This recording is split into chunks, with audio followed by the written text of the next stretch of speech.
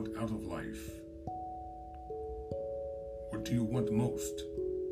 Is it money, fame, power, contentment, personality, peace of mind,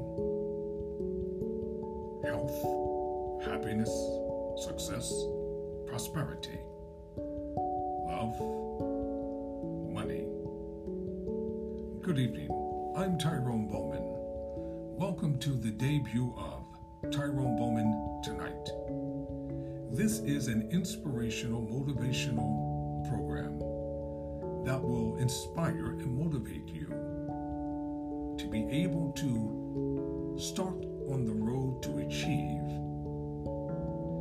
Let me tell you something that a lot of people don't really know. In the words of the late Reverend Ike, you can be what you want to be, you can do what you want to do, and you can have what you want to have.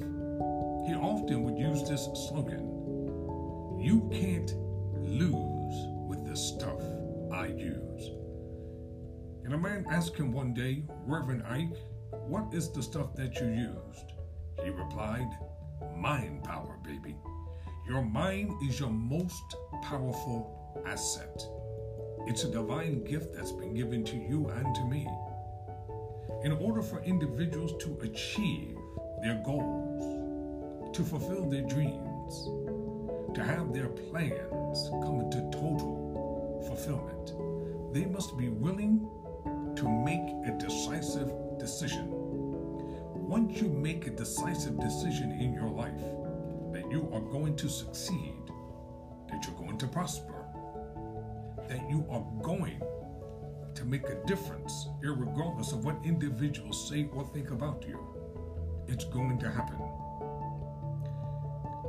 I'll be reading from the book entitled Think and Grow Rich by the late Napoleon Hill. Get a copy of it for your personal library, and then you will find out that these principles that Napoleon Hill wrote, talked about, lived, and experienced for himself, they will work for you. And they'll work for anybody if you're willing to work with them. I am different from most individuals. I am not a motivational speaker. I am an inspirational, motivational teacher. Why? Because I am taking concepts, ideologies, philosophies, biblical scriptures, and I'm using these tools to break down everyday complex things and to make them simple so that we all can understand them. I've done a lot of research and a lot of reading, and you know what? I really have a desire to want to help people. I oftentimes ask myself, how can I help people? The best way that I know how, and that is to use this God-given oratorical ability that He's given me to inspire and to motivate others. In this first podcast on tonight, I'm going to be talking about a man who made up in his mind that he was going to achieve success no matter what anyone had to say about it. So this evening, I'm going to be talking about the man who fought his way into partnership with Thomas A. Edison. Truly, thoughts are things, and powerful things at that, when they are mixed with definiteness of purpose, persistence, and a burning desire for their translation into riches or other material things. And I'm quoting the author, Napoleon Hill. A little more than 30 years ago, Edwin R. Barnes discovered how true it is that men really do think and grow rich. His discovery did not come about at one sitting. It came little by little, beginning with a burning desire to become a business associate of the great Edison. One of the chief characteristics of Barnes's desire was that it was definite. He wanted to work with Edison, not for him. I observed carefully the description of how he went about translating his desire into reality, and you will have a better understanding of the 13 principles which are outlined in the book entitled Think and Grow Rich. When this desire or impulse of thought first flashed into his mind, he was in no position to act upon it. Two difficulties stood in his way. He did not know Mr. Edison, and he did not have enough money to pay his railroad fare to Orange, New Jersey. Don't you know that too many people allow the lack of money to stop them from succeeding? You don't need to be wealthy to start out. All of the greatest capitalists and entrepreneurs in America and around the world, they came from humble, meager beginnings, and in most cases, from dire poverty. Poverty is a state of mind as well as prosperity. When you have the subconsciousness and the consciousness of prosperity, the consciousness of health, the consciousness of wealth, the consciousness of happiness, the consciousness of success, the consciousness of love, you are going to succeed in life. So when this desire or impulse of thought first flashed into his mind, he was in no position to act upon it. Two difficulties stood in his way. He did not know Mr. Edison, and he did not have enough money to pay his railroad fare to Orange, New Jersey. You know, I read something in Scripture, and it's a very powerful but small verse. And it is so powerful that if you will begin to just to think upon it and meditate on it and apply it, it's going to work wonders in your life. And it reads, "For as he thinketh in his heart, so is he." For others have said, "For as a man thinketh in his heart, so is he." What are you thinking about? When you are alone by yourself, what are you thinking about subconsciously? What are the visions of your mind? What are the visions of the subconscious aspect of your thought process? Are you allowing individuals to talk you out of success, to talk you out of being blessed, to talk you out of achieving whatever it is you desire to be, to do, and to have? You can be what you want to be. You can do what you want to do, and you can have what you want to have if you're willing to do what it takes to achieve these things.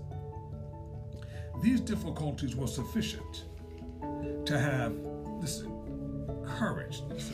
These difficulties were sufficient to have discouraged the majority of men from making any attempt to carry out the desire. But his was no ordinary desire. He was so determined to find a way to carry out his desire that he finally decided to travel by blind baggage rather than be defeated. To the uninitiated, this means that he went to East Orange on a freight train. He presented himself at Mr. Edison's factory and announced he had come to go into business with the inventor. And speaking of the first meeting between Barnes and Edison years later, Mr. Edison said, "He stood there before me, looking like an ordinary tramp, but there was something in the expression of his face which conveyed the impression that he was determined to get what he had come after. I had learned from years of experience with men that when a man really desires a thing so deeply that he is willing to take, or that he is willing to stake rather, his entire future on a single turn of the wheel in order to get it, he is sure to win. I gave him the opportunity he asked for because I saw he had made up his mind. He had made up his mind. He had made up his mind to stand by until he succeeded. Subsequent events proved that no mistake was made. Is your mind made up to succeed? Is your mind made up to be a go-getter? Or are you going to allow the voices of dissent, the voices of disparity, the voices of pessimism, the voices of doubt, the voices of fear to stop you from excelling and achieving? Individuals are going to succeed and excel in life, so you and I might as well be among them. No one cares about the loser of the game. They care about those who are winners in the game of life. You can win in the game of life. You can excel in the game of life. You can prosper in the game of life. But but you have to be determined to. Mr. Barnes presented himself at Mr. Edison's laboratory and announced he had come to go into business with the inventor. Isn't that powerful? Isn't that powerful? Just what young Barnes said to Mr. Edison on that occasion was far less important than that which he thought. Edison himself said so. It could not have been the young man's appearance which got him his start in the Edison office, for that was definitely against him. It was what he thought that counted. What are you thinking? It begins with a desire. The rabbi said, the master teacher said, whatsoever things you desire when you pray, believe that you receive them, and you shall have them. What do you desire to be, to do, and to have? What is so burning on the inside of you that you can will yourself out of poverty? You can will yourself into prosperity. Preparation meets opportunities.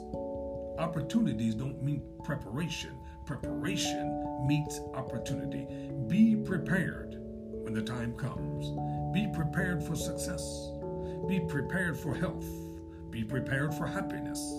Be prepared for prosperity. Be prepared for the thing or things that you desire. And don't make excuses for not achieving them. There are too many people during the course of their lives, they allow failures, environmental surroundings, disparities of every kind, negative acting, thinking, speaking people to deter them from achieving that which they're supposed to have. I'm going to say this again. You can be what you want to be. You can do what you want to do. And you can have what you want to have. But you must be determined to have a burning desire in order to get that which you want. I'm about to close this particular teaching for today, and I'll be back in the next session. So until next time, never surrender.